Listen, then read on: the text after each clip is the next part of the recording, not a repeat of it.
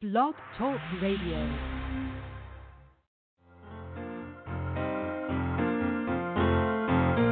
And I got the HD blues, and my life feels kind of rough. Oh, I got the HD blues, and you can tell I've had enough.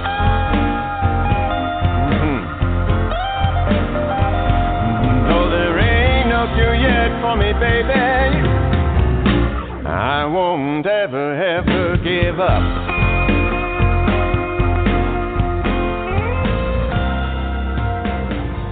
You might see me moving. Hello, everyone, and thank you for tuning in to Help for HD Live. Help for HD Live is brought to you by Help for HD International and is made possible by an education grant from Teva Pharmaceuticals and the Griffin Foundation. I'm your host, Katie Jackson, and today our guest is Melissa Dilley. This is actually a two-part show. I just did a pre-record with Melissa, and as she started talking, and we started talking about her journey living with HD and how it's impacted her life. She has a lot of experience about speaking about survivor's guilt. Melissa's mother passed away in 2008. She has siblings, and she did test negative at the age of 24. And we often talk about, how we support our patients and our loved ones and the family unit as a whole. So as Melissa was talking, I asked her if she would do kind of a second show with us about survivor's guilt, and I'm so thankful she said yes. She's heavily involved in the Huntington's Disease Society of America National Youth Alliance.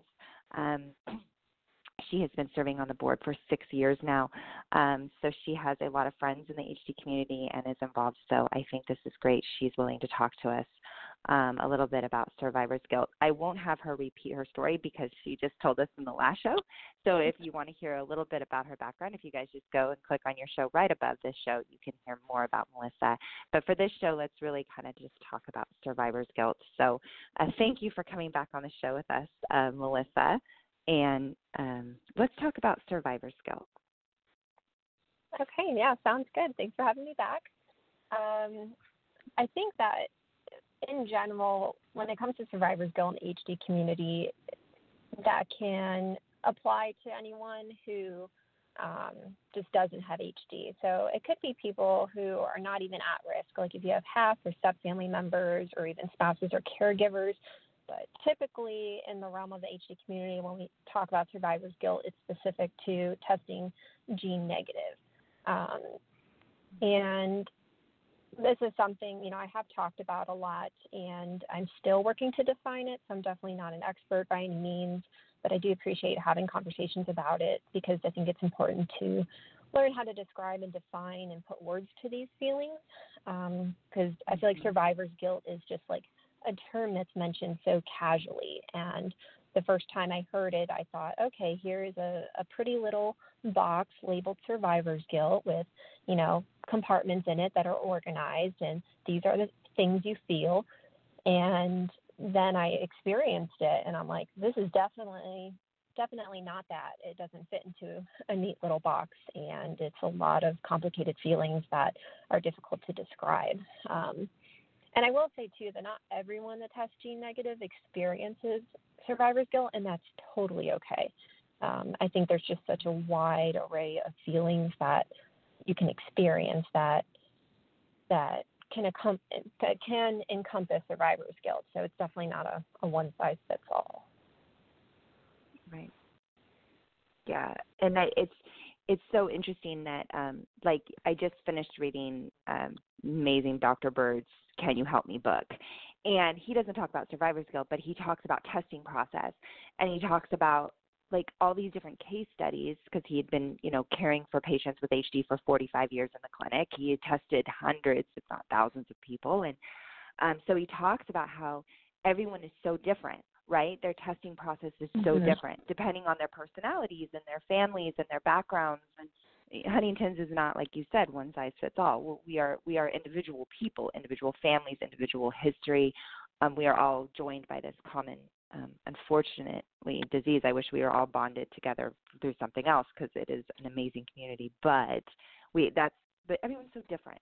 So I'm glad you recognize that. Yes, absolutely. People are going to deal with this different, with having different personalities and coping mechanisms of guilt and grief, right? Because it's kind of guilt and grief they're so in line with each other.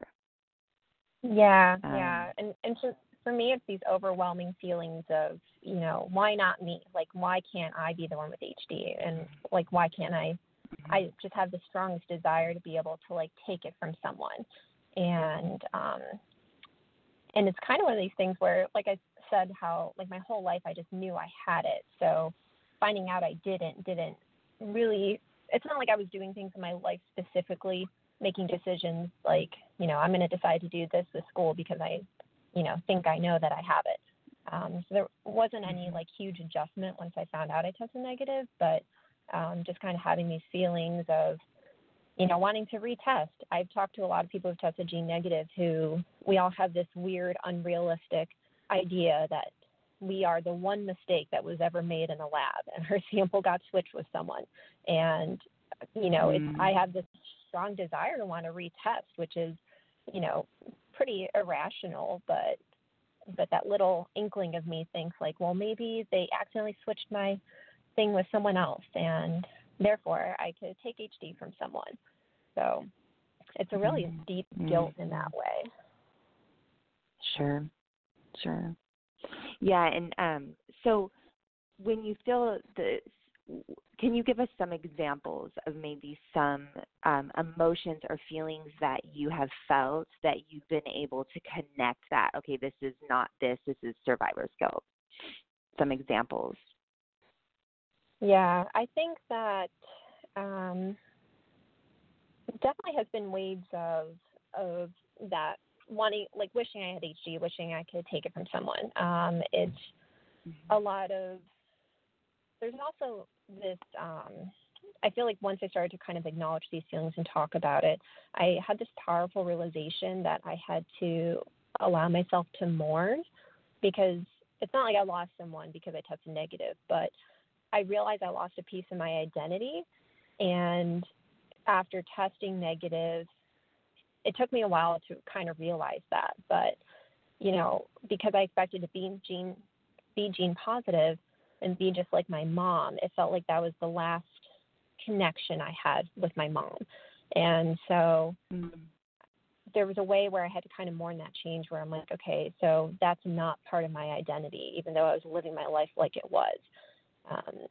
And there's like dynamics of like the relationships with like my friends and family, people in my life who are like, well, great, you're gene negative, you're fine, you'll never have Huntington's. And, kind of having almost an animosity, I guess, to say, which is, and to be fair, people who are kind of outside of our world of HD, there's parts that they might not quite get. But for me, I'm like, I'm not in the clear just because I tested gene negative. I mean, most of my family's positive, and now I'm re-accepting this role that in the future I'm going to be a caregiver. And so it's difficult sometimes with like members of my family, especially when I think some of them feel that because I'm so involved that, if I visit with them, I'm like looking for symptoms, and, I have to kind of constantly remind them that it's kind of a natural thing to do, but I'm also not trying to do that, but I want to be able to have resources for them when they're ready. So there's definitely been a lot of changes in different dynamics. And I do go to therapy, and I'm a big advocate for therapy, counseling. I think it's wonderful. And so dealing with some waves of like anxiety and depression, and sometimes the thoughts are overwhelming about the family members I have in my life who will have Huntington's, as well as the people within my Ohana, which is the family I call, that I found within the National Youth Alliance. A lot of people who have tested gene positive, or who I know that are still at risk. And,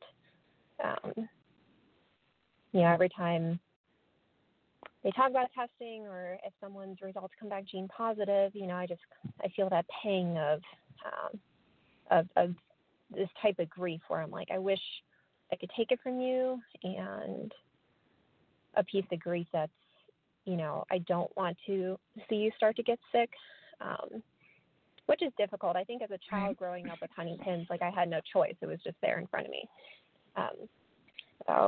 And then I'm in a relationship with someone who's at risk. So now I have like my own family, my Ohana family, and then my partner's family. And so at this point, I'm like, this is just my entire life. And so I think it's been even more important to process these feelings and get through them. And I think the hardest thing has been learning to like take care of myself and find time for myself. So there are still feelings that pop up here and there, but I think the most important lesson I've learned is kind of just staying in the present and embracing what is. And one thing that my partner and I do is that when we think about the future and those scary aspects, we talk about them, we acknowledge them, and then we let them pass. Because if you don't talk about these things, they kind of fester and create more anxiety than you would want, ideally. So that has been a good method of coping with that. Yeah, definitely. And I know, like, so I have a lot of friends that have tested negative, and they talk to me about survivor's guilt, and a lot of them say, their biggest thing is with their siblings, and is, for instance, my best friend, her brother has Huntington's. She is his caregiver now. Their mother passed, and the biggest guilt she feels is she has children and her brother does not. And she always will look over because he just loves children. He loves their games. He loves doing all this. And she said it's so hard for her to say, why do I get this? Why do I get to watch my son play football or baseball or soccer, and I get to, be a mom, and I get to do all that, and he doesn't. He will never get that. And she feels so much guilt because of her being able to experience so much that her brother will never experience, because he didn't get married young. He ended up getting sick before he had children, before he even knew she actually had her babies before she knew her gene status. And then tested negative. So it's really interesting, the different types of guilt that she's, I think, experienced over. She talks about like past guilt, future guilt, and present guilt.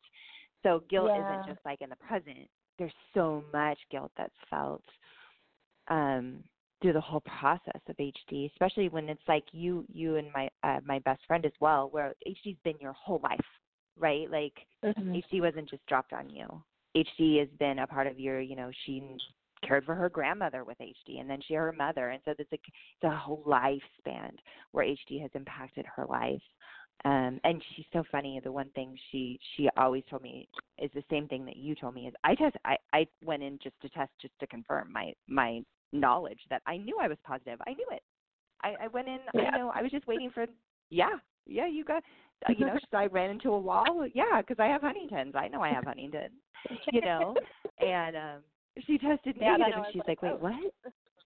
Yep. Yeah.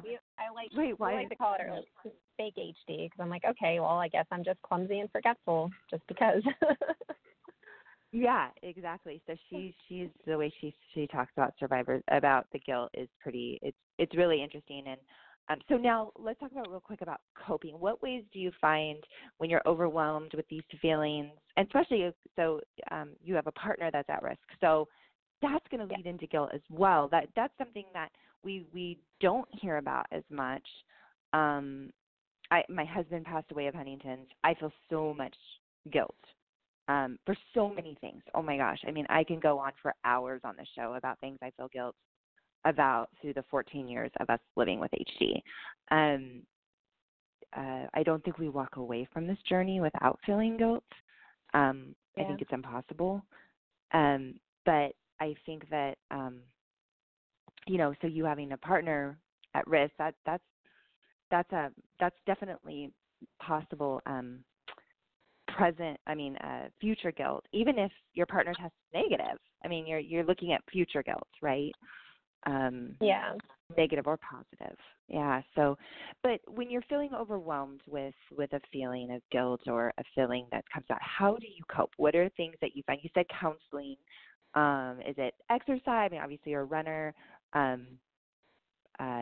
What ways have you found help cope with your mental health and you getting through? Yeah, I think that personally, usually my method of coping through my life has been keeping busy, which most people laugh at because I am an extreme busybody. But I kind of got to a point where that didn't really work so well, but I think that my time serving on the NYA board and getting involved with projects and doing like our 12 days of NYA fundraiser and like creating new and different things and working on videos each convention, doing those kind of things, I realized that keeping busy maybe wasn't a method of always coping, but maybe a method of avoiding. And so now I'm realizing that sometimes I do have to just sit with those feelings and just lay in bed all morning. And I think acknowledging them is really important because if you kind of deny them, they kind of sit there and fester. And so I have a really great network of support within the community.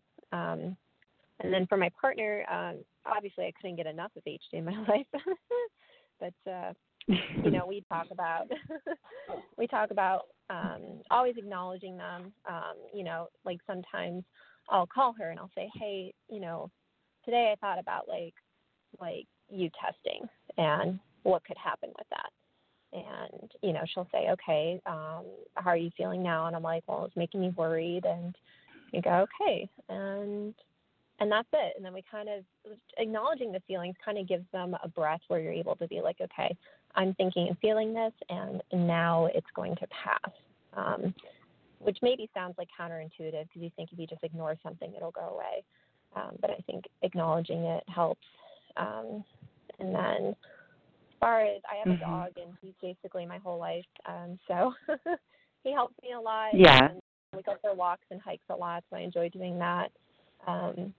Running is a like-hate relationship, and I like it because it actually does do a lot for my mental health. But and then after the marathon, though, I just kind of like stopped. I was like, oh my gosh. Well, I ran a half after the full, and then I ran another race, and so I've been off the bandwagon for a while. But I got up and ran 2 miles today, so I'm like, I'm getting there. But I do realize that it does help me to have, But I do realize for me, it helps me to have like some kind of schedule and order to things, and I think that keeps me on task. Because as much as like I think when I have these feelings of anxiety or grief or feeling waves of depression, I do kind of need to sit with them for a while so I have time to acknowledge them, but then do something physical, something active to feel like, okay, I'm not going to, sulk all day. I've acknowledged them, and the feelings are going to pass if I work through them. Yeah, sure. Yeah. We started introducing into our education series. We travel all over the United States. We actually are coming to Michigan, close to you, in mid-year. But we started doing the survivor's guilt and grief session, and we partnered with Psych Now for the coping mechanisms of grief and guilt. And it's so funny what you're saying is it's exactly what it says. It's like the number one is recognizing the feeling, acknowledging the feeling. Like that was like the number one. And then and then right down there is getting involved. Like you have to be involved with something because when you give back and you help, it makes you feel like your purpose, I would imagine, like sometimes if you would test negative, maybe you feel like, okay, my purpose has always been to have Huntington's, right? Like that was my purpose. I was going to live my journey. I was going to live like my family does. This is what we do, right? And now what's my purpose? Well, Huntington's, you're like you said, it will be with you forever. You may be a caregiver in the future. You have a family, so being able to help and push forward and move forward to push for therapies and the cure and awareness and support and resources. I mean, it's so important to keep going for sure. Yeah, definitely. And I think that it's so interesting. Okay. Oh, go ahead. No, you go ahead because it was kind of off subject. So go ahead. Oh, okay. No, I was going to say that I think that like right now I'm trying to kind of reevaluate what are my next steps because I served on the NYA board and then I aged out. So now I'm kind of in this, like that was my purpose and where I belonged. And now I'm kind of trying to reformulate where I fit in terms of, the HD world. Because I live for youth affected by HD. Personally, I've always just wanted to be that person in someone's life that I wish I had in mine. And, I meet these kids who are way younger than I was when I got connected to support and resources and, coming out of the woodworks of being like, well, I thought my family was the only one affected. I'm like, join the club, but there's actually a ton of us. And so getting people connected to each other and resources is just so important to me. Yeah. I think that it's what I love about HDO, we partner with HDO in all of our education events and things like that. Yeah. I think and I'm sure the NYA is the exact same way. I'm just not as familiar. What I love about them is that I always see getting to work with, Kat and Seth and BJ and everybody, you see that here was this, they were a part of all these youth groups, right? And they've aged out and they've grown and now they're like running it. And it's just so neat to see, and I'm sure the NYA is the same, to see that they're running, because who better to run these organizations, right? And run these programs than people that actually understand what those children sitting there looking at you need and what they're feeling. So that's one thing I do love about HDO. I love to watch them all interact because it's like, oh my gosh, now they're grown adults, right? Right. But I love it's so interesting. Sorry. HDO is such a wonderful group to partner with, and we do. Seth was like one of the first people I met at my first convention, and then we'll do our NYA retreats, and Chandler's pretty much always there, and once in a while Kat, awesome. And then partnering with them to make sure that we have youth to send to their camp each summer, and so. I think that hopefully I'm actually moving out of the state soon and moving to North Carolina. So, but one of my goals, I think it'd be really cool to host a half marathon for Huntington's, because a lot of the Team Hope walks are starting to do like 5Ks, but I would really like to do something big like a half marathon event. So I guess that's kind of on my goal list. Yeah, and that will take a quite a bit of time. So. You'll probably be very busy. To organize these events are very time consuming.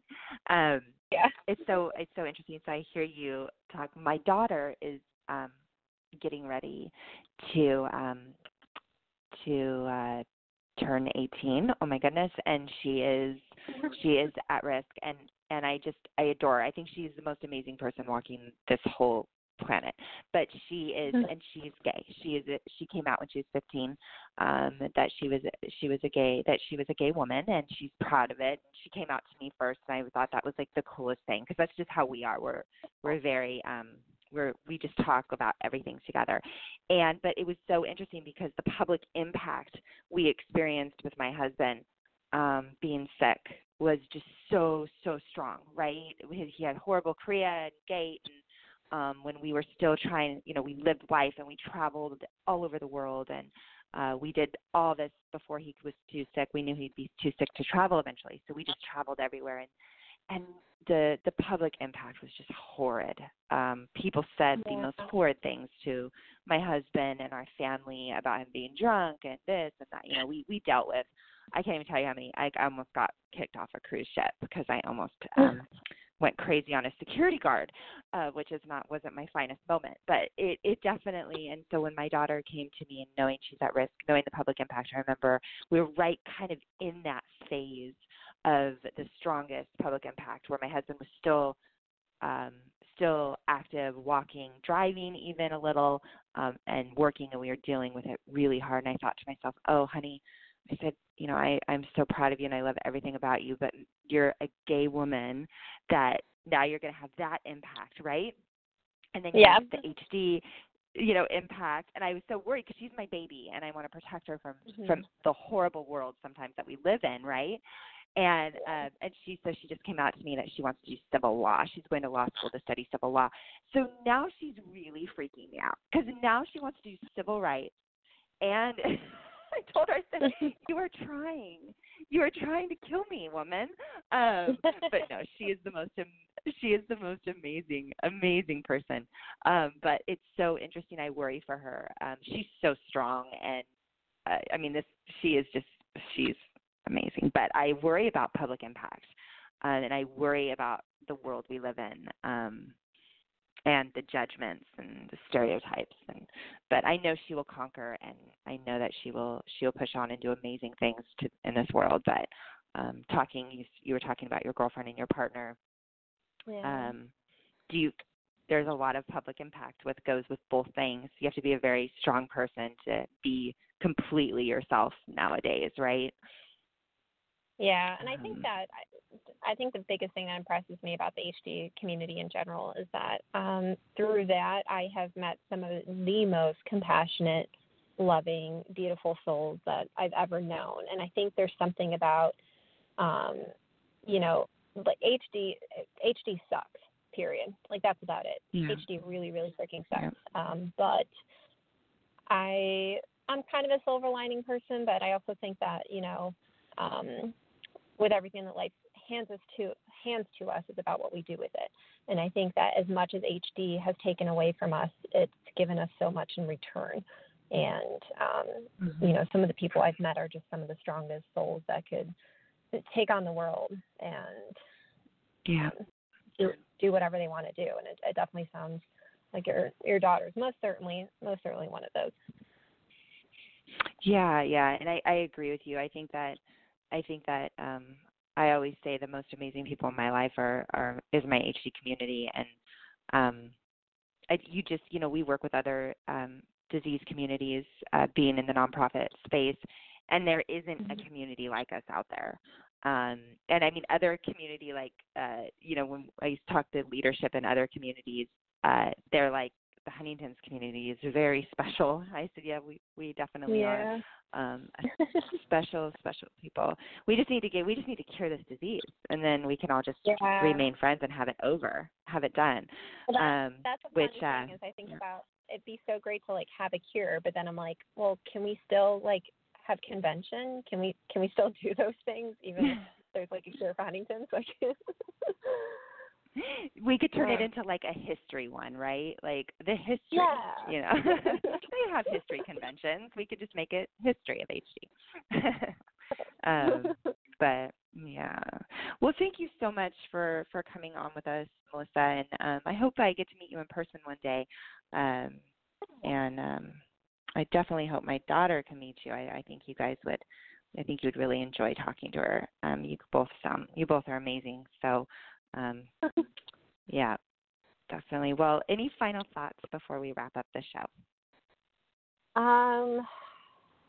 Not too much. I think that just I feel like the purpose of life is to cope, and with different things thrown at us, especially with Huntington's, coping, being able to cope is such a strong skill to have. So I think it's important to always acknowledge what we're feeling, respect what each other's feeling.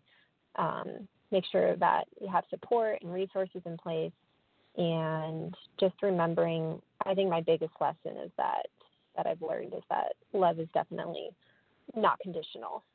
I've seen some of the most amazing examples of love within the community, and even in my own life with my girlfriend, just knowing that regardless of if and when she decides to test, that the love I have for her is permanent and not conditional based on that. Yeah, there's a good message to leave with for sure. Well, thank you so much again. I don't know when the show's going to air because we have pre-recorded it, and it was a off-the-cuff show that I threw in there. But hopefully, we air it the next week or so.